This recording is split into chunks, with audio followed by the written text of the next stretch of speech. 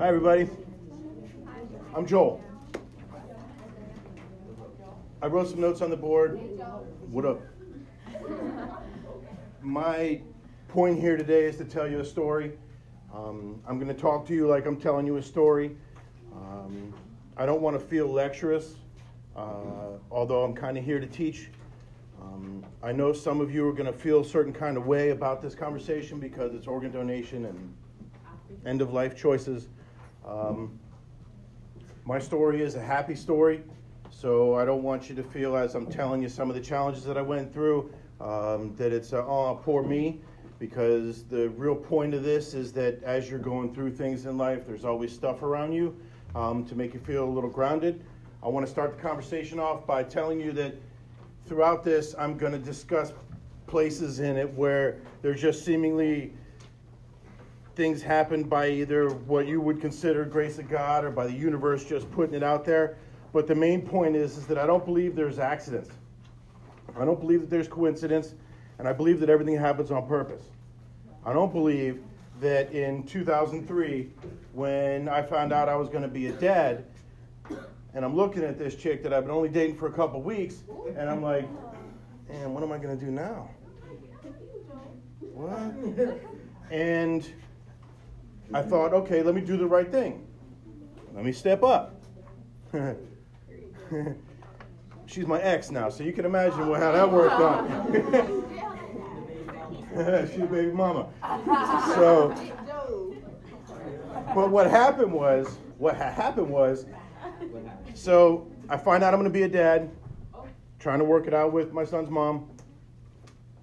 2 months after that, my grandmother goes into Jackson Memorial Hospital for routine back surgery. There was a simple breakdown in communication. Somebody forgot to make a phone call, and it cost my grandmother her life. It was straight up a mistake. Courts won, like it for real. Whoops. Okay, I mentioned that not because, all right, we've all suffered loss. Okay, this is in Jackson Memorial Hospital. 3 weeks after that, I find out, man, this little lump in my throat, I'm practicing martial arts, and I can't flex my neck. Turns out the lump is thyroid cancer. Now, while that's happening, remember, I'm trying to work things out with my soon-to-be baby mama, and the cancer that I got made me hormonal. Now, I grew up in the hood in gangs, and I didn't really have a whole lot of structure. So now you got a guy trying to figure things out and then throw in a little bit of hormonal, and it's kind of funny. Because I'm walking around trying to figure it out, but I'm watching toilet paper commercials and crying. My boys are looking at me like, really? I'm like, man. While I'm emotional and trying to figure all this out, she's getting bigger. And now we're starting to stress a little bit. Like, all right, yeah, 2 weeks, it was fun. Maybe we're not really supposed to, but we're going to try it. Because now you got cancer. Your grandmother just died. I'm also running a massage therapy school and trying to graduate college. And Justin, my son's name is Justin. He's born early. And as early babies are, they're yellow. Okay, they're jaundice. Because inside the liver, I'm going to try to draw this. I was actually going to be the guy to try to take it out of the dummy, but only dummies do that because it just falls apart. I know you probably got the hands.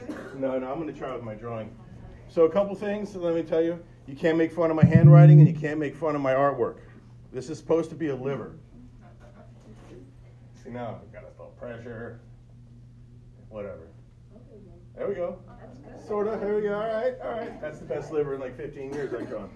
So this is your liver, and it sits here, which you guys should know by now, right? So when you're born early, your liver's filled with extra blood, bilirubin. Your body filters it out, or they tell you to take the baby into the sun, walk around, keep it by the window, and the body filters it out. So as I'm going through all the stuff that I'm dealing with and trying to manage it, we get to Justin's 3-month checkup. You guys have all been through this particular test, and you probably still see it, where they tap on your stomach and do it. Okay. For most of my adult life and as a kid, I thought that was the dumbest thing ever. Even a little annoyed that they would, like, seriously, with all the advances in technology, you're going to tap on me? Don't touch me. Your chest. it's an echo test, right? This organ is so big and supposed to be so hollow that when they tap on it, it should thump. If it doesn't thump, then there's something wrong. Doctor's doing his thing, looks over at us, says, you got to go to Jackson. Got to go to where? Because Jackson just did, like, I got to do what? Okay. Now, one of the cool, I don't know if it's cool. So, one of the amazing things about the human body and the human experience is when you're going through something physically traumatic, emotionally traumatic, spiritually traumatic, whatever it is, if the word traumatic is in it, your body knows how to protect itself. And you get into this bubble of kind of surrealism where you're not really feeling stuff, but you're kind of going through the motions. And we get to Jackson, and what they tell us is Justin has a disease called biliary atresia. Okay. Another really cool thing about medicine is they have some really good names for stuff and some really dumb names for stuff. This name actually explains exactly what it is. The biliary tree, which is what we have, is what my scribbles are. It is a tree. It is meant to filter out excess bilirubin. Biliary tree. Biliary atresia, when something's artresic in your body, it just means that it's hardening. It's a cool word, though, artresic. So, that's right, unless it's in you. So, Justin's tree hardened up. He came out of the womb like he was an alcoholic. Now, his mom, baby mom, and I like to party.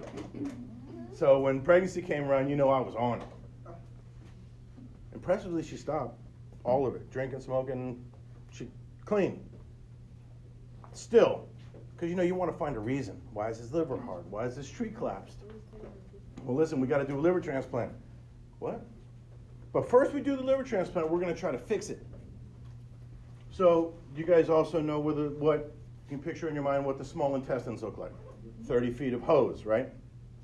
So it would make sense that if this tree had collapsed, all they got to do is grab a couple hoses, hook it up, and let it filter. It's called a Kasai procedure. So by this point in my life, I had gone from a few gold teeth, hanging out with gangs, doing what I shouldn't be doing, to getting into college and turning my life around, okay? I had put that old Joel aside, but now I'm back in Jackson. And now I'm back in Miami, and I'm down in a place where it's starting to accentuate these feelings. I bring this guy up because he's going to pop out in this story a couple times. So they're like, we're going to go do this Kasai procedure. I mean, okay. There's not really a whole lot you can do. It was my first initiation of fatherhood. I'm still trying to figure out my own feelings, and I'm starting to get angry. I don't do well with anger. So the doctor's like, we'll be back 4 or 5 hours. We'll do the procedure. And the goal is that they want to postpone this liver transplant as long as they can. Because they're going to put something that doesn't belong in him inside his body. And for the rest of his life, his body is going to attack it. Because the body's amazing. It's going to attack his liver just like it's a cold. Except it's not a cold. But the body's immune response is to protect itself. I'm sure you guys have heard of the word homeostasis. This thing, in my motivational speaking seminars, I talk about a spiritual homeostasis. It's about balance everywhere in your life. For this particular position, balance came tricky because he has no immune system as a baby. So they want him to develop an immune system as he gets older, because if he develops an immune system, he'll be able to fight infection better. That was 2003. Fast forward to today, if they can give a baby a transplant now, they do, because they can do gene and DNA testing, and your body doesn't actually initiate its true fight remembering response until you're about 2. So they come out of the procedure like, sorry, it didn't work. What do you mean it didn't work? Like that's not the response you get to give me. Because now, Joel's sitting in a room waiting. My family's sitting around. This chick I'm with is sitting around. She's probably looking at me like, yeah, this dude is sitting around. And he comes out with this didn't work. It didn't what? And I get puffy. Now, I was about, I'm maybe 225 now. I was closer to 300 pounds then, and I'm mad.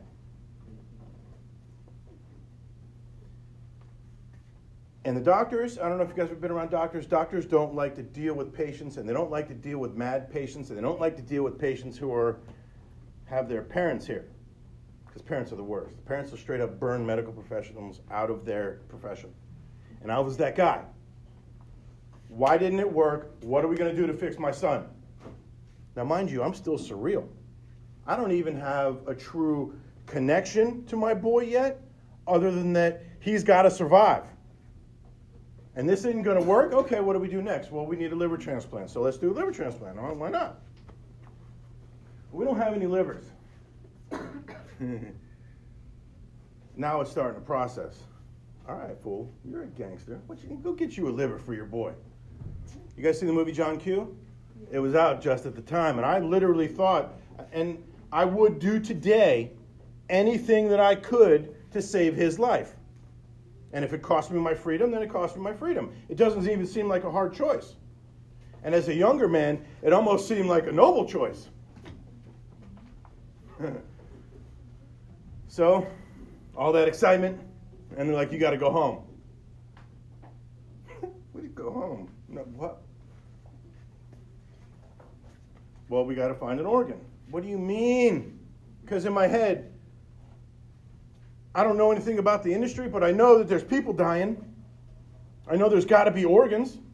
I told you I grew up in a neighborhood that we just didn't think about the future. So organ donation wasn't really something we ever talked about. So now I'm faced with it, and I don't know anything about it. Why not? Come on. And then you start to look at these numbers. All the people dying every day, everybody waiting on an organ. 120,000 fill up these stadiums. Okay? So I told you it was a happy story. Let me skip to the real happy part. Okay? My son, 16 years old today, and my biggest challenge is legitimately the teenage stuff. That's it. He actually lives right around the corner. If we didn't homeschool him, and by the time he was ready to go to school, he's already at BC. I'm here to keep it real with you. Without organ donation, he's not here. I'll come back to that. So, the average wait today for an organ, 89 days for the liver, is 89 days. And in 2003, Justin waited 91. Now, to give you an idea of what that wait was like, for me, it was interesting. I was going through surgery. I had radiation isolation. I couldn't be near anyone. I couldn't be within 10 feet of another human being for more than 10 seconds without getting them sick because of the radiation I was eating. So right off the bat, I can't be a donor. And since I can't be a donor, maybe use his mom. But they need a healthy parent. And with these conversations, I'm starting to get a little, what do you mean can't help? What do you mean she can't be a donor? What do you mean I can't help? Can't donate? Nothing? Nope. What do we do? What do we know? You wait. Remember, take him outside, get rid of the bilirubin? Imagine somebody puts a rock inside your gut, right? What are you going to do? You're going to arch out like this, just the natural position of the body. I'd be walking Justin around the apartment complex, right over in Atlantic and in Banyan Bay and Atlantic and Lions, and Justin be stretched out. People call the police on me that I'm walking around with a dead baby. And when I tell you about what it's like to be, how your brain puts you in this surreal emotion where things don't really, like you just lose the true connection to things, because a true connection to things is going to open up all the stuff you're going through. I didn't even remember that until about 2 years ago. It was buried. And the first time that it came up was actually in the middle of a talk like this, and it shook me a little bit. Because I like to get emotional in my talk, but not like emotional, and I was like, oh my God, I remember that. Because at that point in time, I hadn't had a lot of great experiences with the police. So when the police Officer shows up and rolls up on me, and she's like, is that what's going on with the baby? I'm defensive. What? What's going on with my baby? What do you mean? And then I told her, and then, you get a different face. You get a different human being then. Oh, some people want to engage in that. Is the baby okay? Some people are like, oh my God, I can't even. I'm thankful that that my brain was in that place where it was protecting. Because that's a lot to deal with. For real. So, of course, as the liver gets harder, everything else starts to fill up. Eventually, the liver's going to get so hard, right? You guys remember, you don't have to remember the names, but you know your heart has a huge vein and blood system that goes right into your liver. The hepatic portal ducts. And if things are clogged up here, blood flow is not going to go down. So it's going to back up and eventually give the kid a heart attack. But before that, if your body's not going to process fat, you don't want to eat. You guys have had indigestion before. Well, if this thing's broken, nothing else is going through it, things aren't going to be good. So he stopped eating. Which put us in the hospital with a feeding tube, watching him just deteriorate. And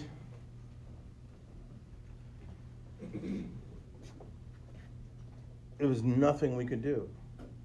Had fundraisers, tried to talk to people. It was 15 years ago. They weren't really keen on trying to find a partial liver from somebody and put it in another person. This is medicine at its best practice. And we're in the hospital about a month watching him deteriorate, and the problem is there's not enough organs, right? So there's a list. And you don't get high up on a list until you're really sick.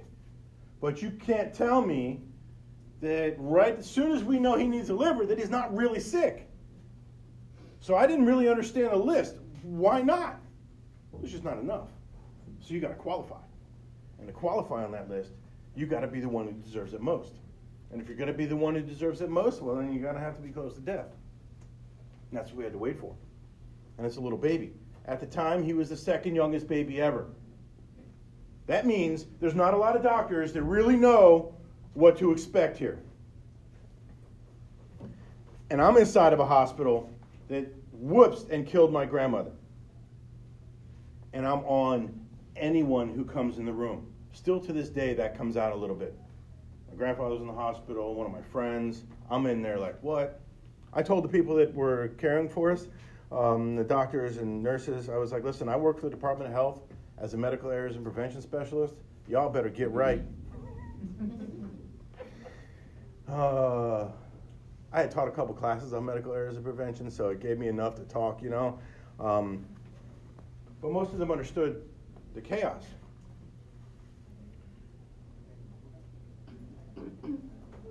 August 7th rolls around. As I tell this story, I'll always, you guys ever reach out to me on social media or want me to come talk to you, your family, I'll always keep it real with you. And this point in the story, it was August 7th, about 10 o'clock in the morning, we get the call. I think I picked up that phone. I can still kind of visualize remembering, but my ex also thinks she picked up the phone. So either way, we get the call. And it's from the Life Alliance, actually what's formerly known as the Organ Procurement Agency.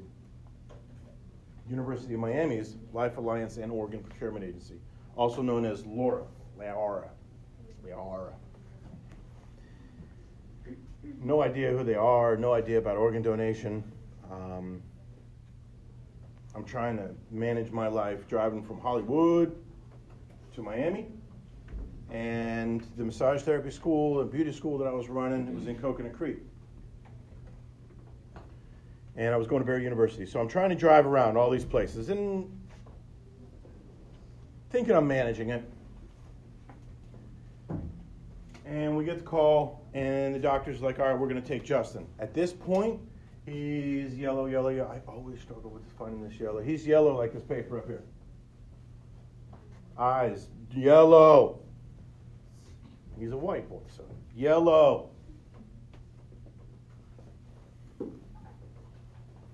Doctor's like, surgery's going to be 17 hours. What? What do you mean? Okay. Well, what do we do? Go across the street to the Howard Johnsons, get a room, and get some sleep. Get a room.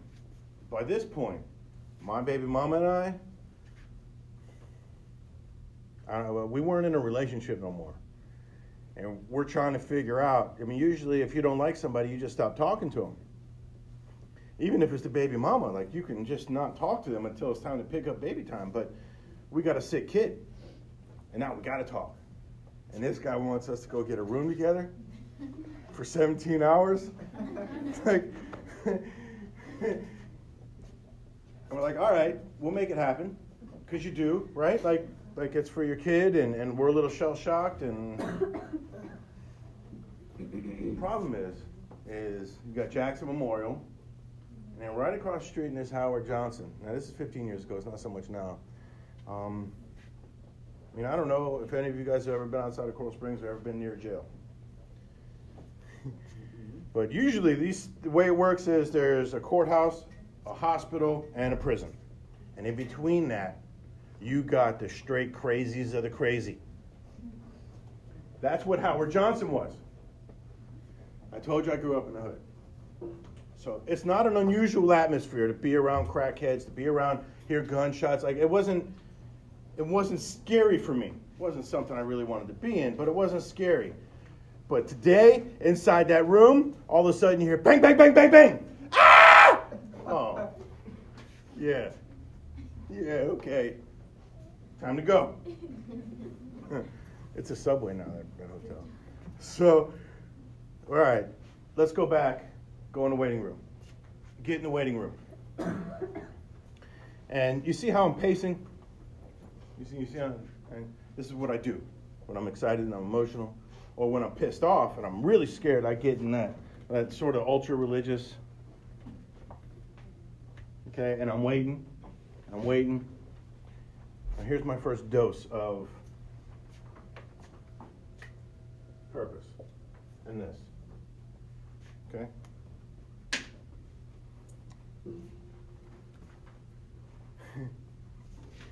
Guy walks by, taps me on the shoulder. Almost what seemed like a real disrespectful touch.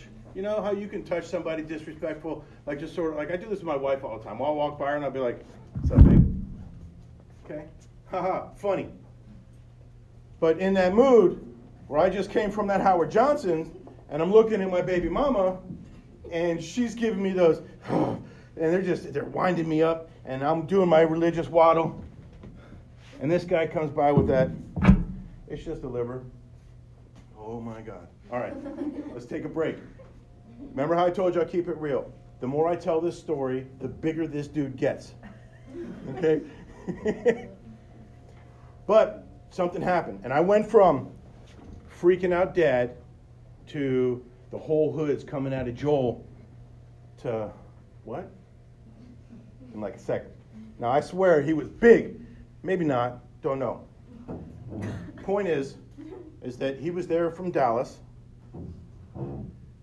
getting 3 organs transplanted with his daughter. What that means is he doesn't get to leave. You guys want to see some grounding and some humbleness? Go to the pediatric hospital, any of them, and walk by a couple of rooms where there's no parents, where they can't stay or they can't go. Or see the ones with the parents. Their babies are in little cribs that look like small jails, and parents can't leave. We couldn't leave. You eat what they say, you do what they say, you sleep when they say, you go when they say. There's people going crazy at night attacking nurses. It's Jackson. I'm ready to click on doctors. I had a doctor one night tell me, oh, don't worry what I'm giving him. That's exactly what I said. Oh, no. Yeah. In PICU, they have what's called a code black, and that security needs to come up quick. Yeah. I had to stop that, because that's not helpful. That Joel isn't helpful, but you're not going to tell me, don't worry. You could have told me, anything else. You could have said, I'm giving him, sir, I'm going to give your son rat poison right now. It'll be okay. I would have been better off than don't worry. So, Justin comes down the hall. Now, I told you that I told them I kind of worked for some people. So that means they gave me one of the outfits to wear in the operating room, the white coat. So I caught the doctors and Justin as they're wheeling him out of surgery. And now the transplant team's looking at me like, and I'm walking like I've been here before. And what I remember most is that he went in as colorful as that yellow and came out as white as that board. And this is when the doctors really got to see me. Because then I was like, my white boy!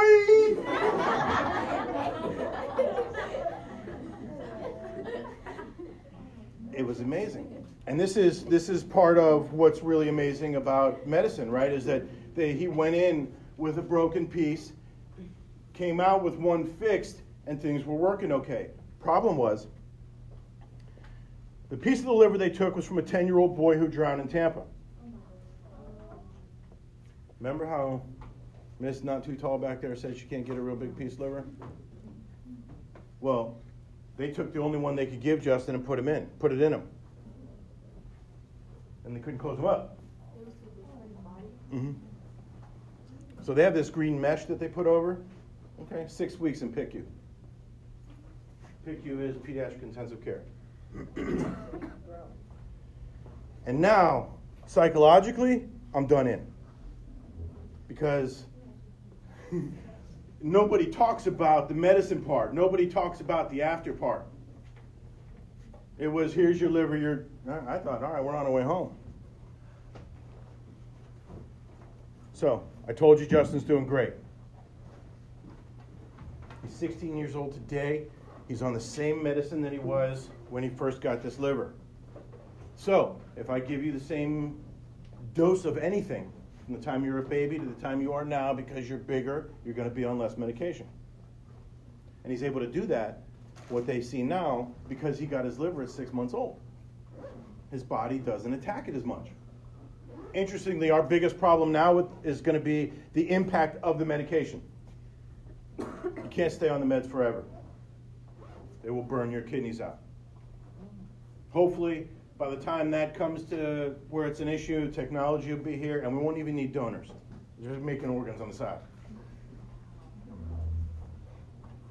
But I bring this part of it up because I want to talk to you about the myths, the reason people don't donate.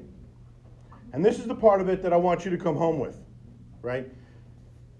Some of you are donors, some of you are not, some of your parents are donors, some are not, okay? You will not have a chance to talk to them about your wishes if you're already dead. Or theirs. And you know we're all going to die at some point, so that conversation's going to be had. So you are either going to have it over a desk like this, or they're going to have it over a table. Step to your parents. What are your choices? What do you want? They're not likely going to be comfy with it. Okay? Let's go back to Justin's transplant. First 5 years of his life, he was getting pain here. If your kid has pain after all that stuff he's going through, you try to find it. No one could figure out what the deal was. No one. So what do? You search anywhere. At that point in time, my life was so chaotic. I graduated college, left the job because I didn't want any connection to anything, and started a landscape company. Not smart. And it was a Friday afternoon, and I'm digging, and the ex calls me and says, I found an appointment, somebody that'll see Justin. Okay. It's in Texas. Now I got to do a 17 or a 2-day trip with my sick kid and my ex? Are you serious? You got a joke. Okay. For you to get here in front of me, for me to be here in front of you, thousands and thousands and thousands and thousands of choices. Whether I'm going to get up, whether I'm going to have coffee, whether I'm going to sign up today. From the time I put the shovel down to the time we get to Texas, think about whether we get off on the highway, whether we don't, whether we change lanes, whether we slow down, how long it takes me to pack, do I leave the job right away, any of it. Trillions and trillions of choices. We get to the appointment Monday morning, And you know the big country bumpkin that tapped me on the shoulder, three organs, and my daughters were from Texas? Daryl's sitting in the office. I don't know what the purpose of him was in my life other than to be up here telling you there is no way all of those things happened by accident and Daryl just happened to be sitting in the office. God didn't stub his toe and my grandmother and the cancer and the... If it's not accidental, then it has a purpose. If it has a purpose, then you got to be grateful for it because life's not here to destroy you. And if it's not here to destroy you, then it's here to make things better. You have an opportunity to impact people's lives. Every person you get to sign up, every conversation you have can save 8 lives and impact 250 more. Whether you believe in karma or not, at some point, you're going to be held accountable for what happens in your life. At some point. You can hide as long as you want. The universe, God, you're paying up. And whenever that time comes, they're going to look at you. What'd you do with your life? Oh, we gave you these gifts. What'd you do with them? Oh, I wanted to be buried with them. So I went. A close friend of mine runs a funeral directing program at Miami-Dade College. You want your organs buried with you? They will put them in a bag, put them in your chest, and bury you with them. Doesn't seem like a very good use of the gift of life. Sight, breath, a heartbeat. All the things my son's been able to do. All the things that I've done because of my son's organ transplant. Is not accidental. And whether you want to or not, you're going to have an impact. Don't have the discussion about organ donation. It will happen without you. Don't want to be a donor? Look it up. Find out why. Go to Google Scholar. I don't want to be a donor. Find real information, not some myths. There's no money in stealing your organ. There's money in the meds. Justin's doing great. He's on $50,000 a year in medication. And he's one of the good patients. Without insurance, a whole nother class talk. As you can see, I could do this all day. Are there any questions?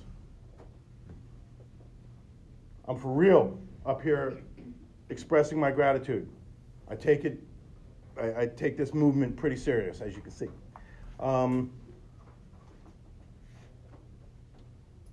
There's no questions. Wish you a great day. You got a question? She's ready to clap. Thank you. Have a good day. Hi, everybody. This is Joel. I'm your host of the It's Nagel-Wish podcast. Today's podcast is a recording of a speech that I did at J.P. Taravella High School in South Florida. It's about purpose, impact, the concept that there are no accidents, that your life should be purpose and mission driven, and that you need to stay informed. Enjoy. Thanks for listening. Please subscribe, like, share, tell your family about it. Support me that way. Have a great day and stay grateful.